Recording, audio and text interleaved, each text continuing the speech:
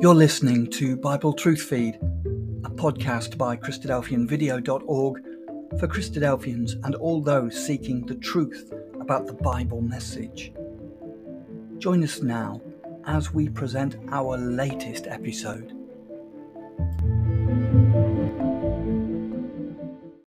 So this week we are on to the summary week.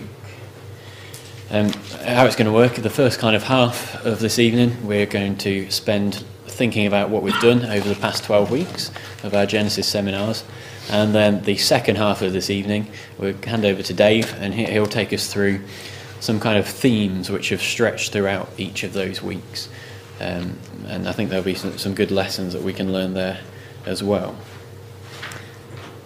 So I was thinking for this first half of this summary part, if you don't look at your workbooks, and we'll see what we can remember. We've got a few of us in the room, and we'll just see what we can remember and how that goes.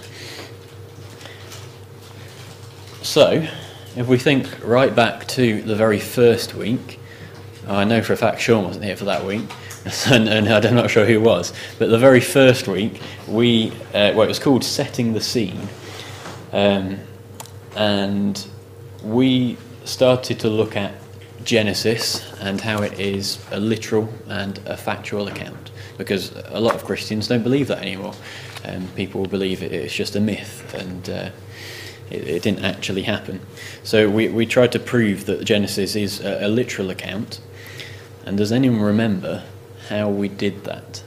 Or can anyone think of any reasons why Genesis has to be a literal account of things that actually happened? Well, you can't just cherry pick up what you believe and what you don't believe out of the Bible. So you Yeah. believe everything. Yeah, exactly. That's a really good reason. All Scripture is given by inspiration of God.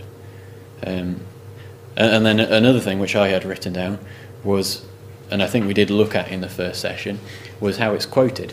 So how those early chapters of Genesis, the creation account, and many other parts of Genesis are quoted in the New Testament, and particularly by Jesus. Jesus talks about that record of creation as if it is a literal fact that actually happened. That's how Jesus talks about those things. So that is really good evidence that those things did actually happen and how they're quoted in the New Testament. Then we had a bit of a look at the structure of the book of Genesis. And we have mentioned this a few times in other weeks, and we suggested that there was a phrase which is repeated throughout the book of Genesis, which gives it some kind of structure. And does anybody remember what that was? These are the generations of. Yeah, Becca's got it. These are the generations of, or sometimes the book of the generations of. So right at the start, in the first few chapters, it says the book of the generations of Adam. And then later on we get the generations of Noah and the generations of Abraham and Isaac and Jacob.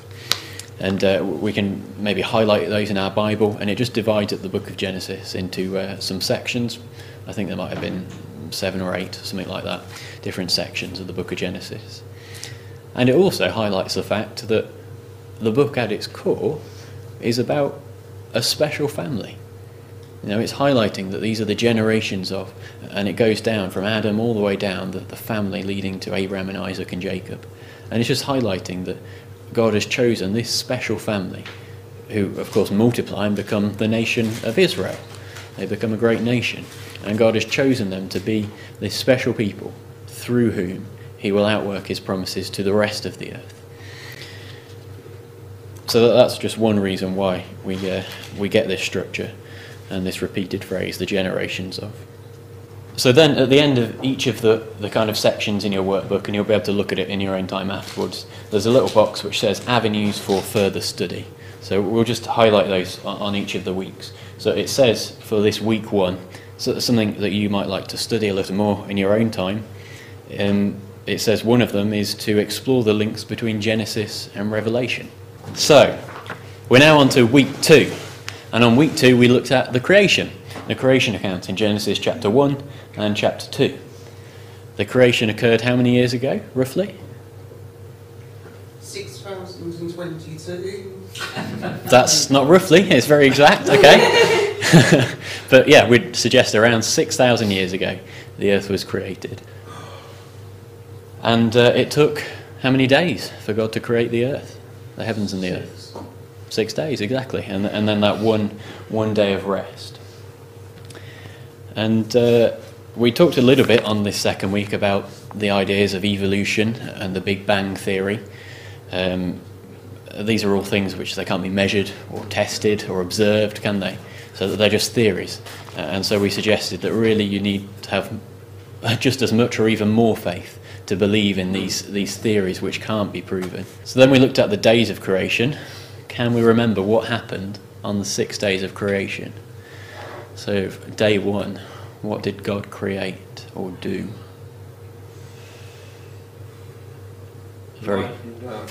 He separated the light from the darkness, a very fundamental part of this world. And then day 2, any ideas? Yeah, pretty much. So he separated the waters above from the waters below, and in between he placed the firmament, which is the atmosphere. And then day 3.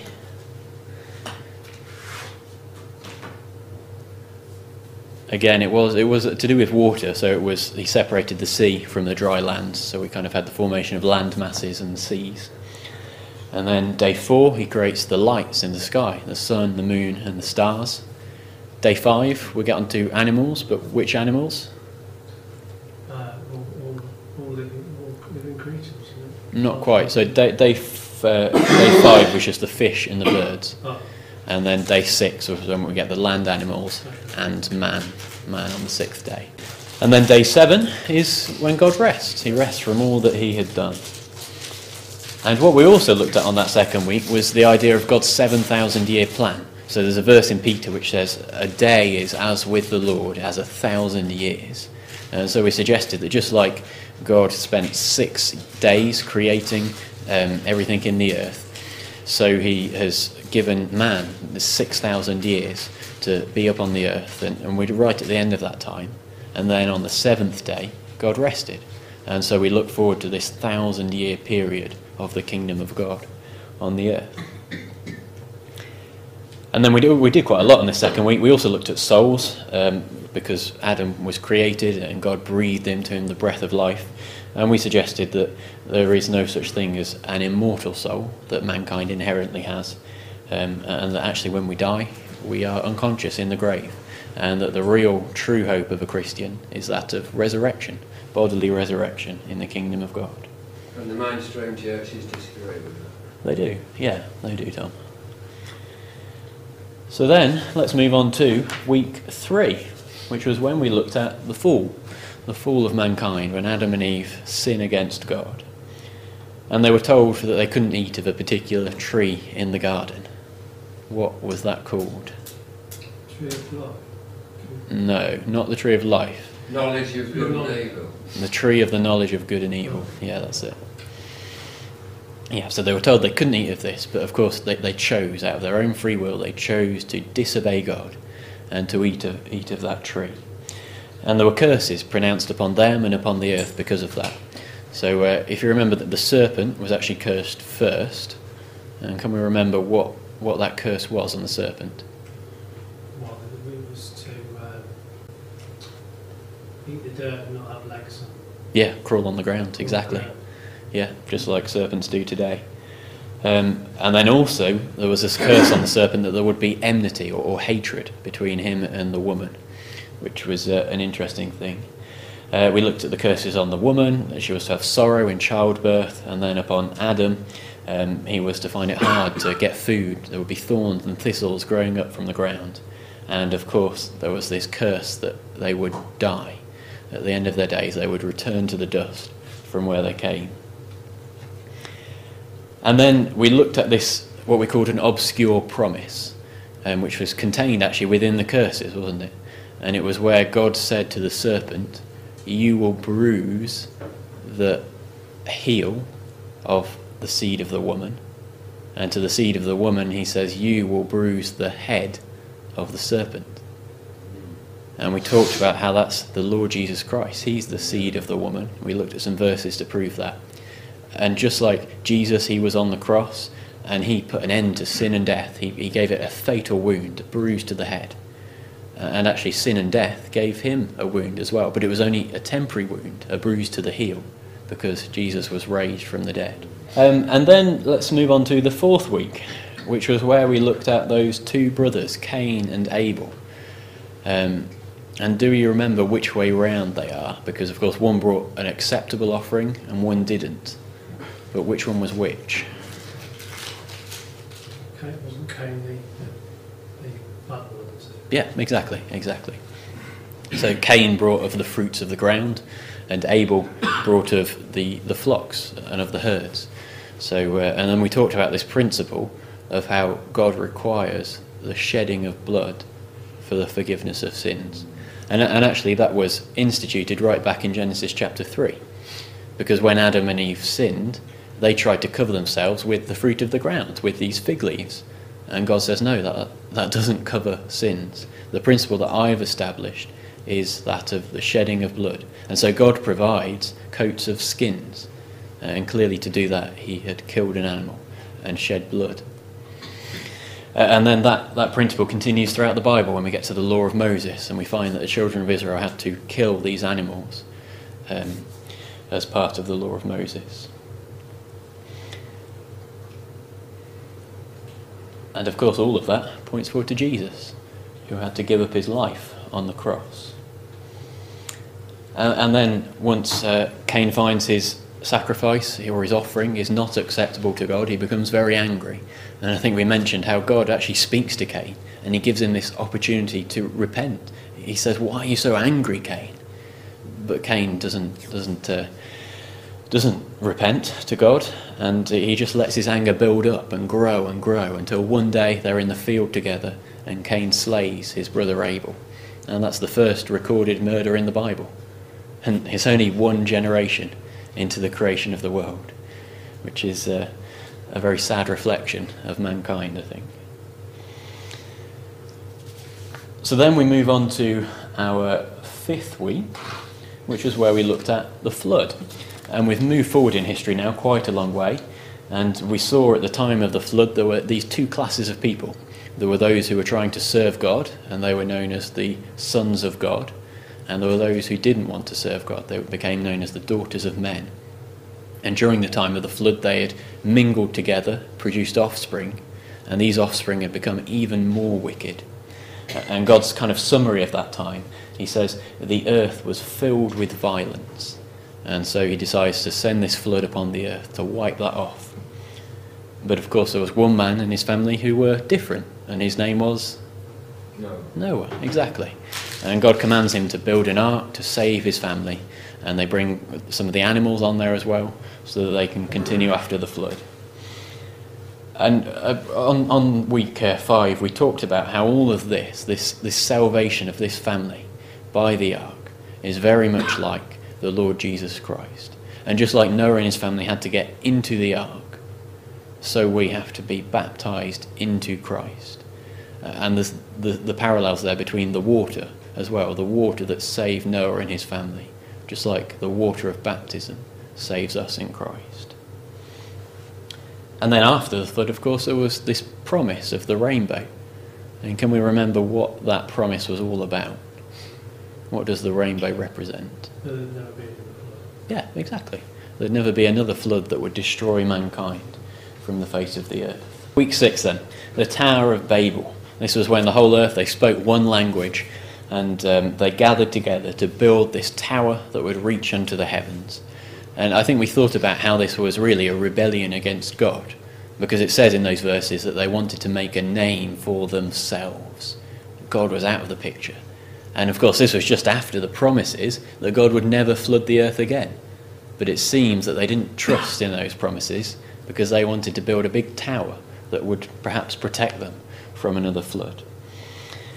And of course God, he puts a stop to this, and he does it by confusing their language. He makes everybody speak a different language, so they can't understand each other, they can't work together to build the tower. It's a pretty fantastic method, I think. And then because of that, they're scattered over all the earth. And that's kind of where the nations that we have today, speaking different languages, that is where they come from. And then from that, we talked about the theme of the kingdom of God versus the kingdom of men. And we actually went into the book of Daniel, and we talked a little bit about Nebuchadnezzar's image, which is where you've got your head of gold and your belly and arms of silver, and you work through those different metals, and they all represent different empires throughout time. And then it comes to the end, and this whole image of all these kingdoms of men, well, it's all destroyed by a small stone which is cut out of the mountain without hands. And of course, without hands, well, that implies it's something divine. This is something from God. And that represents the Lord Jesus Christ as he destroys all of the kingdoms of men and sets up the kingdom of God. So then, week 7, we moved on to a very important character who is Abraham, known as the father of the faithful, or a friend of God, he's called in the Bible. And he lived in a certain place which was called... it's the classic joke. He lived in a place called which is the actual name, not just Dave thinking of it. Of the Chaldees, and God appeared to him and commands him to make this journey towards the land of Israel. And Abraham has great faith in God, and he follows him even though he doesn't know where he's going, and he brings his family with him. And the important thing about Abraham is that God gives him these promises. Which, can we remember any of the promises that God gave to Abraham?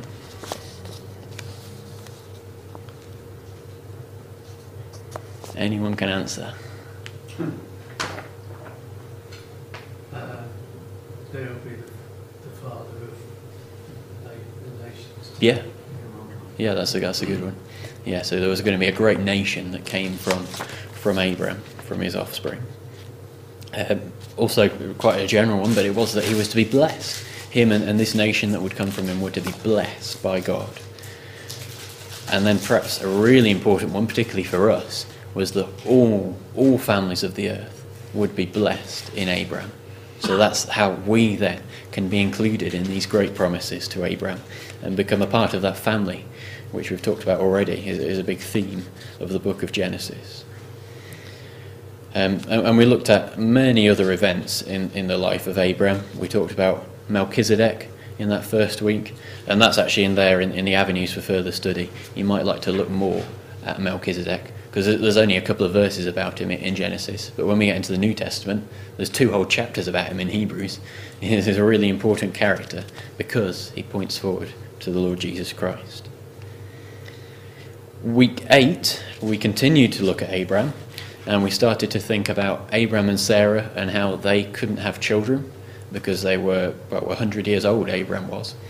But God promises, well, he'd already promised that there would be a nation coming from them. And he promises that they would have a son. And what was that son called?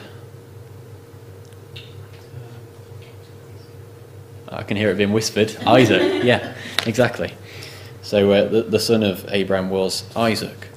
And he was the one whom the promises were going to go to and through. That's the second son of Abraham. He was, yeah. I was just coming on to that. That his other brother was called, do you remember? Ishmael, yeah, exactly.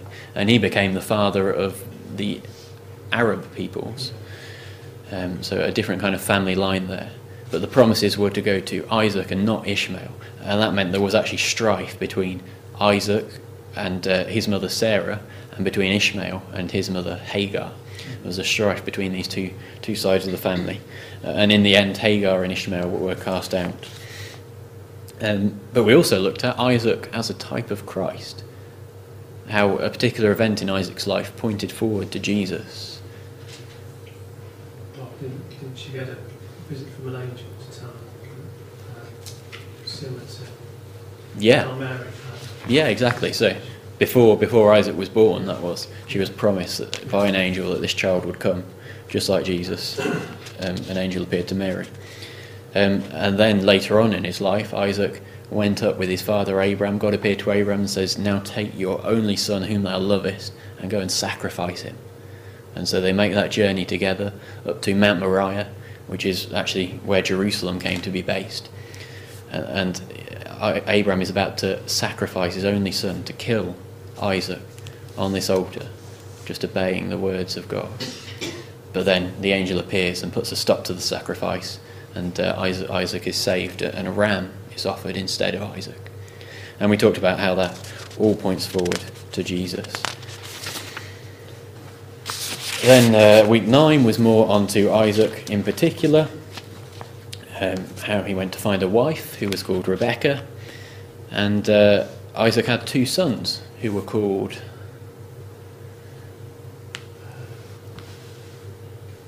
Jacob. Yeah, Jacob is the good one. Esau, that's it, Becca, yeah. So Jacob and Esau, they were the 2 sons. And again, just like in the previous generation of the family, there was strife between the 2 sons. And you'll remember how, God had chosen Jacob. He was the kind of the chosen son to whom the promises would go to. And you'll remember how Jacob, he obtains the birthright from Esau, because Esau sells that birthright for just a bowl of stew. And we talked about the character of Esau and how he really didn't care about the promises of God. He wasn't bothered about that. He had more worldly cares in his life. And then later on, Jacob pretends to be Esau by placing those goat skins on his arm. And when he goes into Isaac, then Isaac thinks he is Esau and blesses him instead of Esau. Then in week 10, we moved on to Jacob. And even though we're already talking about that in week 9, we then moved on to later in Jacob's life, and we talked about this strife as they grew up, and how in the end Jacob actually flees away from Esau, and then that was when he goes to find a wife. If you remember that, he travels up to Uncle Laban up in Haran, and he goes to find a wife. And he sees one particular wife who he really wants to marry, and her name was Rachel. But then Laban deceives him. After working for 7 years, Jacob is deceived, and he ends up marrying a lady called Leah. Yeah. So after marrying Leah, discovers she is not the wife he actually wanted. He works for another 7 years and eventually marries Rachel. And then I think after that he works for another 6 years to continue to work for Laban. So he's worked for 20 years in total, all this time. And then after that, for the cattle and the spotted ones and there's a whole another bit there I don't think we even covered. But then the spotted cattle and the plain cattle. Yes. What's the significance of that again? Refresh my memory. Can't remember off the top of my head, but we'll look at it afterwards when I've got my Bible in front of me. Yes, let's do that. And then Jacob returns and reunites with Esau, and they make peace. And then we had that whole incident where his name was changed when he wrestled with that angel, and his name was changed from Jacob to a really important name. Come on, Tom. Israel, yeah. See, he was the father of this great nation which came to be known as Israel. And Israel means prince with God. A very important name. And unto Jacob were 12 sons born. And one of those sons was who we came to think about in the final week, just last week, and his name was Joseph. Of course, made famous by the musical Joseph and His Technicolor Dreamcoat, so lots of people know about him. But he was the son of Jacob, and he had these 11 other brothers, and they tried to kill him. They wanted to put him in this pit. They treated him badly because he'd had these great dreams of being great and being elevated above his brothers. And eventually they sold him into slavery in Egypt. We looked at some of the lessons from the life of Joseph, lessons of temptation and how we can resist temptation, because Joseph was tempted by Potiphar's wife in Egypt, and yet he fled from that temptation. And we also looked at types, because Joseph is an incredible type of the Lord Jesus Christ in all of the things that happened in his life. Now, I wonder if we can remember some of those types, or just think of some of those parallels between the life of Joseph and the life of Jesus? If there are any just to shout out. I mean, the one I've already mentioned is enduring temptation. Of course, that was a big part of Jesus' life, and we could think particularly of those temptations in the wilderness. He wasn't a carpenter, was he? No, I don't believe so. He was sold for silver. He was sold for silver, yeah, that's a really important one, isn't it? Wow, that's Yeah, it's good, isn't it? And I think Joseph, he was actually 20 pieces, whereas Jesus was 30 pieces of silver. But still a fascinating parallel. And who was he sold by? His brothers. Who was Jesus sold by? Well, not his direct brothers, but his brethren, the nation of Israel, the Jews. And we thought about Joseph's obedience to his father. You know, his father commands him to go and find his brothers, and Joseph was very obedient to his father, just like Jesus was. We thought about how Joseph was a faithful servant in the house of Potiphar and in the house of Pharaoh. He was a faithful servant, just like Jesus. And he was the favourite son, the beloved son of Jacob, just like the Lord Jesus Christ. He was a prophet. He had these great dreams which told of the future, just like Jesus is described as a prophet as well. Was he the firstborn? He wasn't the firstborn, but he had the blessings of the firstborn. He was actually one of the youngest sons.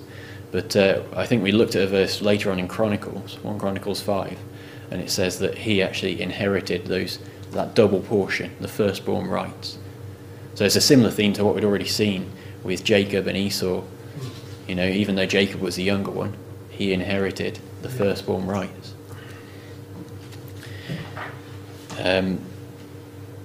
There were some of the many parallels we looked at, and the big one, of course, is he's sold into slavery. He goes into prison. It feels like, you know, he's trapped, he's stuck in prison. What's he going to do? But then he is taken up out of prison, just like Jesus goes down into the grave, but he's taken up out of the grave. And Joseph was made second in command of the whole kingdom, just like Jesus raised up to sit at his Father's right hand in heaven.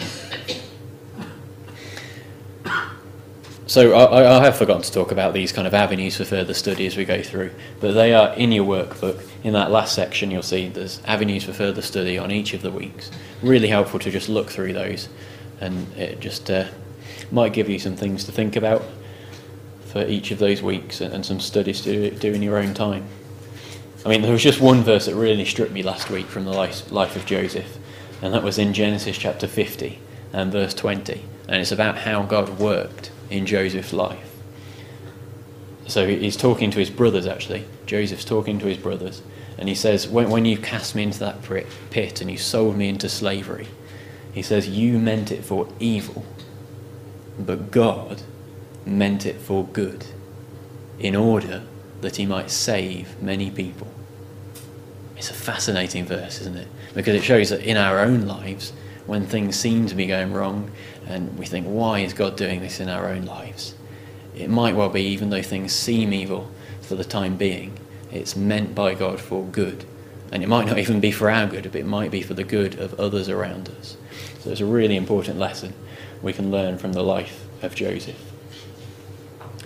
So that's a summary of our 12 weeks. Hopefully that's just jigged our memories a little bit. And we'll hand over to Dave now, just to say thank you very much for coming along. I've enjoyed looking at all of these characters on these 12-11 weeks, just as much as hopefully you have as well. What we're going to carry on looking at now is, Sam's just been talking about avenues for further study. I mentioned a few, but he said he didn't mention as many as he perhaps wanted to. Well, the last bit of this session today is themes for further study, so it is just pulling together some themes. So we're going to look at some coincidences in Genesis, we're going to look at providence, and then also sort of types, seeing Jesus in the Old Testament, basically. And we'll only be doing that, just touching on it. Obviously, we've only got 20 or 25 minutes left, so we'll just be touching the surface, as it were, and just giving you food for thought as to how we can look into some of these things. because as we've already seen, I think that was a really useful summary to go through and just pull out from all those lessons just some of the key things that we've considered. And already we've seen how that just from looking at the very first book of the Bible, it branches out in so many different areas, doesn't it? As Stephen said, oh, that's not in Genesis, but no, it's not. That's because Genesis takes us to all these different places in the Bible. So anyway, coincidences. So this is on page 136. I'm going to be a nice teacher and let you look at your notes for this section. So page 136. Sort of halfway down the page, so I'll just read that first little bit where it says, undesigned coincidences are incidents in the scripture record which in isolation may appear to be contradictory or inexplicable, but which are independently explained or verified by other parts of the record. And here are some examples in Genesis. So what it's basically saying is we might read some things in the Bible and we think, well, it doesn't really explain why that's happening. And what we need to do is just read other parts of the Bible and remember what we've read previously and try and link things together. That's really what this is all about. It's nothing profound, this section, about coincidences. It's just making us think about linking things together when we're reading them in the Bible. So, for instance, there's an example here in Life of Abraham, a character in Genesis that we've just been referring to. So in Genesis chapter 18 in our Bibles, God tells Abraham that he's going to destroy the city of Sodom because it was full of wickedness, Sodom and Gomorrah. Abominable things that were done there. And then there follows this quite unusual sort of account really of Abraham questioning God as to, is he really going to destroy Sodom, this wicked city, if there are some righteous people in it? What about the righteous people? And he just carries on and on. He starts with, what about if there's 50 righteous people in Sodom? Will you still destroy it? Will you still destroy all the wicked ones, even if there's 50 righteous? And God says, no, I won't do it. I won't destroy it if there's 50 righteous people. But then Abraham says, well, what about if there's 45? And God says, no, I won't destroy it for 45. And then he says, well, what about if there's 40? And this actually goes on through 30 and through 20, all the way till 10 people. Abraham says, what if there's 10 people? And God says, no, I won't destroy Sodom if there's 10 righteous people there. But we don't read in that chapter an explanation as to why Abraham was so concerned about Sodom. And whether if there were a few people that were righteous, God would spare the city. But in the next chapter, in chapter 19, we find the explanation, which is because Lot lived in Sodom, and Lot was Abraham's nephew. I don't think we actually read that he was his nephew in Genesis 19, but we do just read that Lot was in Sodom, and we know from earlier in Genesis that Lot was Abraham's nephew. So that's the explanation, really, simple explanation as to why Abraham was so concerned about God destroying Sodom and Gomorrah. And that's really all these coincidences are. It's just making us think about linking ideas, because not everything is explained in the accounts. Not everything is specifically stated. And so we need to find these coincidences. We need to think about other ways we might refer to them as echoes, where we find an echo of something in the Bible and we think, I've read about that before, or something related to that before, and we need to put these things together. So another one in the notes here is Isaac at the point of death. So in Genesis 27, Isaac proposes to bless his son Esau. He says, before I die. And so you'd assume that he was about to die, because that's what it says in Genesis 27. But actually, in the record, we find that he lives a lot longer. And there's no explanation as to why he wanted to bless Esau and Jacob before he died. And there's this section then, we're not going to go all through in the notes, but it would appear then that Isaac did think he was about to die. Maybe he was ill and frail at that time, because it suggests also that, Jacob suggests in that chapter that he arise and sit to eat, implying that he was bedridden.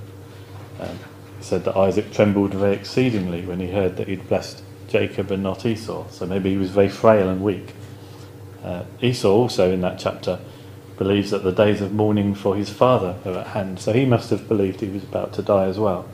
And Rebecca as well refers to the fact that she might lose both her husband and her son in one day. So she must have been expecting Isaac to die also.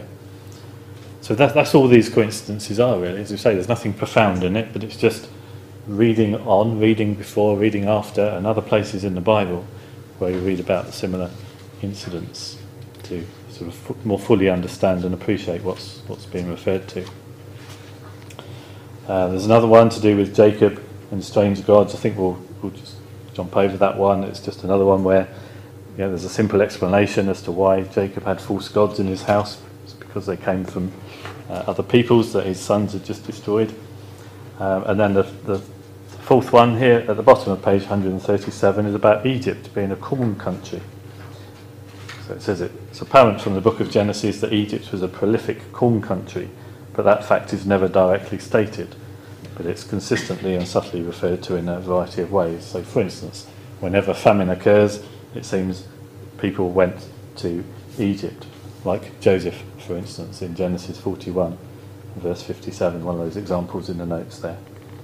We read of chief bakers being in Pharaoh's household, bricks being made of straw, and kneading troughs. So just little things that we put them together and we sort of get a bigger picture as to what's going on in the Bible. So really, these aren't coincidences at all, because all of the Bible, as we've already said, is inspired by God. It's all written, it's all for our learning, but not everything is fully explained in one place as you read along. So we just have to look, compare scriptures with scripture, look at cross-references. Sam mentioned the margins in our Bibles. The translators have been quite good. It's quite useful in many ways to look at the cross-references. As we say, look at echoes and parallels and build up a bigger picture. And it's quite fascinating, actually. The scriptures are a wealth of information that we have to piece together in some places. So that's these coincidences. What's perhaps more profound is to consider providence. So that's the next theme for further study. So providence, there's a definition here. I don't think it's that simple though. I'll read it out. So providence is defined as the continual activity of God whereby he upholds the orderly existence of his creation and guides and governs the events, circumstances and acts of men, directing them to their appointed goal for his own glory. So that's quite a mouthful, isn't it? Quite a long sentence. I think in really simple terms we can say providence is when God indirectly influences things to bring about his purpose, if that makes it easier to remember.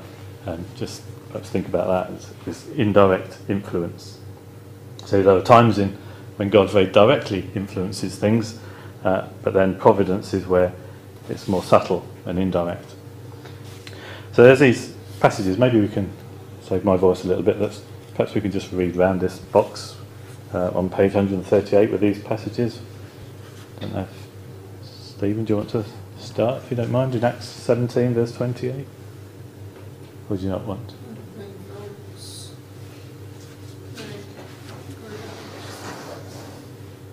Just those in the box. Yeah, just the first one. For in him we live and move and have our being. Yeah, okay. If you want to read round, but if you don't want to, then just pass to the next person. The Most High ruleth in the kingdom of men and giveth it to whomever he will. Yeah, thank you. So let me just pause there a minute, because that's quite a key one, isn't it? So it's telling us, isn't it, that God rules in the kingdoms of men, and it's him that decides what's going to happen. There's another verse in Daniel, it's a couple of chapters before, where it talks about him setting up kings and removing kings. So God is doing this, but we're not told directly, are we, that even in our own day he could be influencing who's our prime minister, who's the American president, and so on. But we don't know that because he's not directly saying it, but he can indirectly influence things to make sure that his purpose is carried out. So Matthew 6. Lord, your Father knows what things you have need of before you ask him. ... Seek ye first the kingdom of God and his righteousness, and all these things shall be added unto you. Okay, thank you. So again, God knows everything that we need We don't need to ask him, and so he can influence before we've asked if he wants to. He can give us things, he can take things away. That's his prerogative, so to speak. And we've got Proverbs 3. In all thy ways acknowledge him, and he shall direct thy paths. Okay, thank you. Yeah, so again, God can direct our paths. And then Psalm 37, the last one. Alan, Alan's going to read that one. Thank you. The steps of a good man are ordered by the Lord, and he delighteth in his way. Though he fall, he shall not be utterly cast down, for the Lord upholdeth him with his hand. I have been young, and now am old, yet have I not seen the righteous forsaken, nor his seed begging bread. Okay, so again, the steps of a good man are ordered by the Lord. So it tells us, doesn't it, that God can influence our lives. So basically all those verses say to me that God is in control of what happens on the earth that he has created, but he might not be openly and directly influencing it, but indirectly. Okay, so we'll see a couple of examples in a minute. But just the words at the bottom of this page are quite significant, I think, so perhaps just read them. So it says, this does not completely preclude the effect of chance. God is not necessarily directly influencing every action of men. Time and chance happeneth to them all. So that's a quotation from the book of Ecclesiastes chapter 9. It talks about time and chance. It happens to everyone. So definitely there's chance in this earth. Not everything is controlled by God.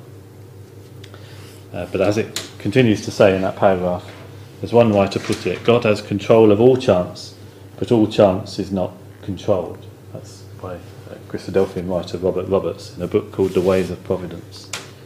So God has control of all chance, but all chance is not controlled. It's only controlled when God's purpose requires it. He can choose whether to or not. I was thinking about this as I was driving along and thinking, what's an example of that? I suppose a silly example, mundane example in this day and age perhaps is you can get a car these days that can park itself, but we don't have to let it park itself. You can override it and park it yourself. And I suppose in a sense that's a bit like God with chance. Chance is all just going to happen, and he can let it happen. He can let things happen automatically, or he can choose to override it if he so wishes. So just carrying on then on this bottom paragraph on page 138. Providence should also be distinguished from the more visible and apparent manifestations of God's involvement in the affairs of men, such as miracles and direct revelations. This is where God is exercising providence. Those involved at the time are likely to be unaware of it. So, in terms of direct revelations, we've just been thinking about Abraham, haven't we? And Abraham was directly called by God to leave his homeland, wasn't he? Sam just referred to that in Genesis chapter 12. That was a direct instruction from God to Abraham. That's not providence, because Abraham was told, leave your country and go to the land that I shall show you. And also he was commanded to offer up Isaac. He was commanded to take his son Isaac up into the mountain and to sacrifice him. That's not providence, because he was told specifically to do it. But if you turn the page onto page 139, which is mostly blank, but there's a few examples. So an example of providence in the life of Abraham that's on the notes there is that in Genesis chapter 20, when God prevented Abimelech from taking Sarah, thus providentially protecting Abraham. So Abimelech was the king of Gerar. So Abraham, on his travels, he came into this foreign land, this unknown land, with his wife Sarah. His wife was very beautiful, and he knew she was beautiful, and he knew that other people would find her beautiful. And so when he came into this foreign land, he said, I'm not going to say you're my wife, I'm going to say that you're my sister, which was sort of to protect himself and her, supposedly. But God made sure that she was protected, and Abraham was protected in that situation. And she is sister and his wife. She was a half sister, yes. So she was it their father? It wasn't completely lying. It was a. Well, exactly, yeah. So it was a sort of half truth in that sense, yeah. So talking about providence, then. So perhaps a couple of other examples. Sam mentioned a minute ago when we were going through and just recapping in the life of Abraham. So his first son was Ishmael, who, as Sam said, was the father of the Arabs, whereas Isaac was the father of Israel. There was providence in the life of Abraham in that Hagar, who was the mother of Ishmael, she said, well, Sarah said, I'm going to send Hagar and Ishmael away to another land. And Abraham wasn't happy with that to begin with. This is in Genesis chapter 21, if you want to look at it later. Initially, Abraham didn't want them to go away. But God spoke to Abraham and said, no, you should let that happen. And so he did. And obviously that then led to this Arab people coming from Ishmael in this other land. So again, providence, because that wasn't something that was God directly said. He didn't say, Sarah, get the names right in a minute, Hagar, take Ishmael away to this land. He didn't say that. That was their decision to do that. Abraham didn't want it to happen, but then God said, no, let it happen. So that's an example of providence. There's another example in that when Abraham wanted a wife for his son Isaac, he wasn't told, go to this land and find this lady and she will be his wife. What he did was he said to his servant, I want you to go back to my homeland and find a wife for my son Isaac. And that was about all the instruction that he had. Obviously in the days of no sat-navs, he couldn't plug in Mesopotamia to go back to Ur of the Chaldees. He just had to go and find it. And imagine what a big place it would have been. So when he did find it, well, where was he going to find this particular wife from? There's no phoning up ahead, was there, to make any arrangements? Nowhere specific, to arrange to meet or anything like that. So it was all apparently coincidences, I suppose, in a sense, wasn't it? It was all unplanned. But what this servant did when he got there was say, right, I'm going to pray to God and say, I've come to this well, and when a lady comes to the well, I'm going to ask her if she can give me some water, and if she says yes, I'll give you some water. Would you like me to get water for your camels as well? Then I'll know that that's the wife for Isaac. And that's exactly what happened. So the next lady that came along, he said, would you draw me some water from the well? And she said, yes. Would you like me to give you water for your camels as well? And he said, okay, well, this is Rebecca, this is the wife for Isaac. Well, he didn't know she was Rebecca at the time, but that's who it turned out to be. And so all these apparently unlinked sort of events, it wasn't directly instructed by God at all, but it was God's purpose being worked out. Rebecca was the woman that he wanted Isaac to marry and to find.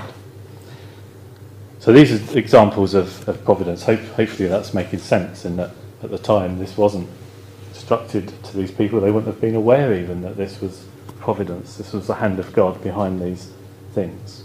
So a series of apparently random events. So we've got Jacob as the next one. So we're running out of time, aren't we? So God ordered events to the end that Isaac unwittingly blessed Jacob, whose character was more suited to the divine purpose than his brother Esau. Sam's mentioned that. And there's also mentioned, actually, hasn't he, that because of that, Jacob then had to escape from Esau, so went to another land and came to his uncle Laban and ended up serving Laban for his wife. So he eventually found his wife Rachel. So again, one event led to another event, and it led to him finding a wife.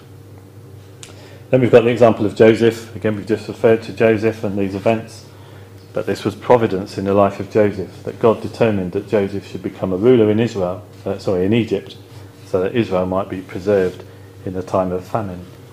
And those events are well known to us, aren't they, in Genesis 45, when the brothers ended up... What's the name of Jacob's uncle that he goes to?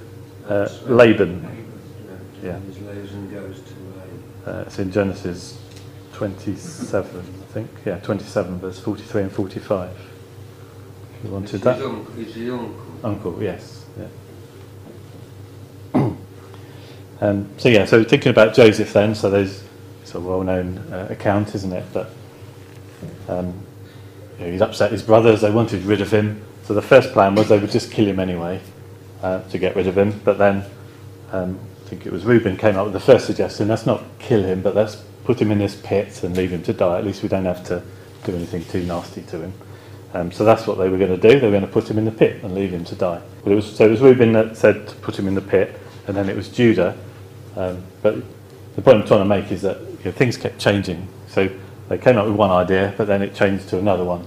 We won't just kill him outright, we'll put him in a pit. And then it was like, oh look, there's some travellers coming. We won't just leave him in this pit, we'll get him out and we'll make a bit of money and we'll sell him and we'll get rid of him that way. And that's what ended up happening. But again, you see, it would appear to be like a series of random events, wouldn't it, where they're changing their minds and doing a different thing. But actually, as Sam said, because we quoted from Genesis 45, was it that one? No, I don't think it was Genesis 45. That's what you got written. Quoted. That's the one here, yeah, I think Sam quoted from Genesis 50, I think. Yeah. So let's just turn to Genesis 45 and see Joseph's words, because he understood at the end of his life that this was providence in his life. It wasn't his brothers really that did it, but it was God. God sent him. So Genesis 45, so I'll just read these words, verse 7 and 8. So he said, God sent me before you to preserve a posterity for you in the earth and to save your lives by a great deliverance. So now it was not you who sent me here, but God, and he has made me a father to Pharaoh and lord of all his house and a ruler throughout all the land of Egypt. So, yeah, the brothers at the time seemed to be making all the decisions, didn't they, to get rid of their brother Joseph. But actually that was part of God's purpose, and so his providence made sure that Joseph went to Egypt. So again, it was a bit later then in Genesis 50.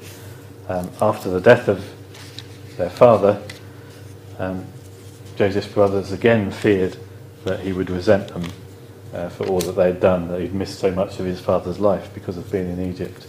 And that's when that quote in Genesis 50 verse 20 that Sam read, which is a lovely one. We might as well read it again. Where he said, "But as for you, you meant evil against me, but God meant it for good, in order to bring it about as it is this day, to save many people alive." So this was providence at work in the life of Joseph. And as Sam said, it's not always pleasant. Joseph had to go through some really unpleasant things in his life, didn't he? He was falsely accused, for instance, when he did get to Egypt, wasn't he, by Potiphar's wife. He had to go through all that trouble, as it were. But this was God and his providence in the life of Joseph. So there's just a few examples in the book of Genesis, but we can see providence throughout the whole Bible, really. It's an amazing subject to see how God works out his purpose, but not always openly and directly. So just finally then, really quickly, to finish up, the other theme for further study is Christ in the Old Testament. And it's a huge subject, so I'm not going to say much about it. So on page 140, it's just food for thought really, isn't it? And what we can look at in the future as we're looking at Bible study. So a number of times already, and just in the summary today, there's been a number of times where we said these things in Genesis and the very first book of the Bible, they point forward to Jesus. So there's a table there. I suppose the obvious one is at the top right hand of that timeline where it talks about laws and offerings. It's got Passover, Tabernacle. So the law itself there's lots, chapter after chapter about the law. There's 4 or 5 books about the law, isn't there, that talk about the law in the Bible, in the Old Testament. So much detail. But what we're told in the New Testament is that the law was basically a school teacher to teach us about Jesus. That's what it says in Galatians 3 verse 24.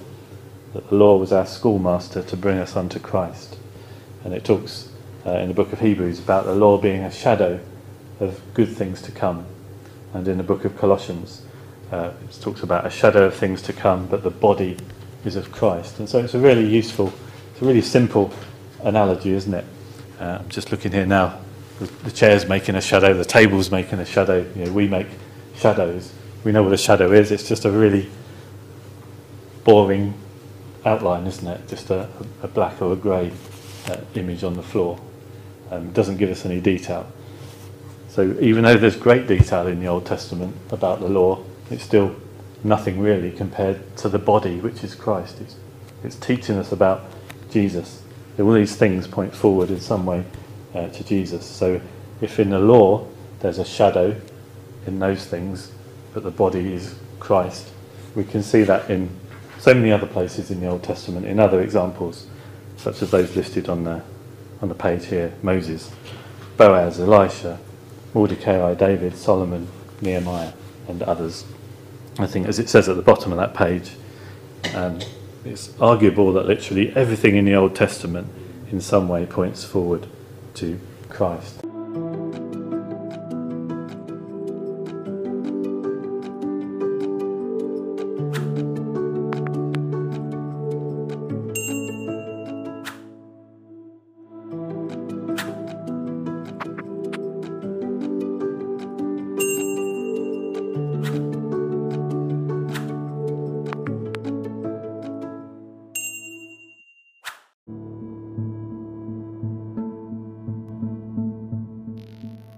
Thank you for joining us. We hope you found the episode helpful.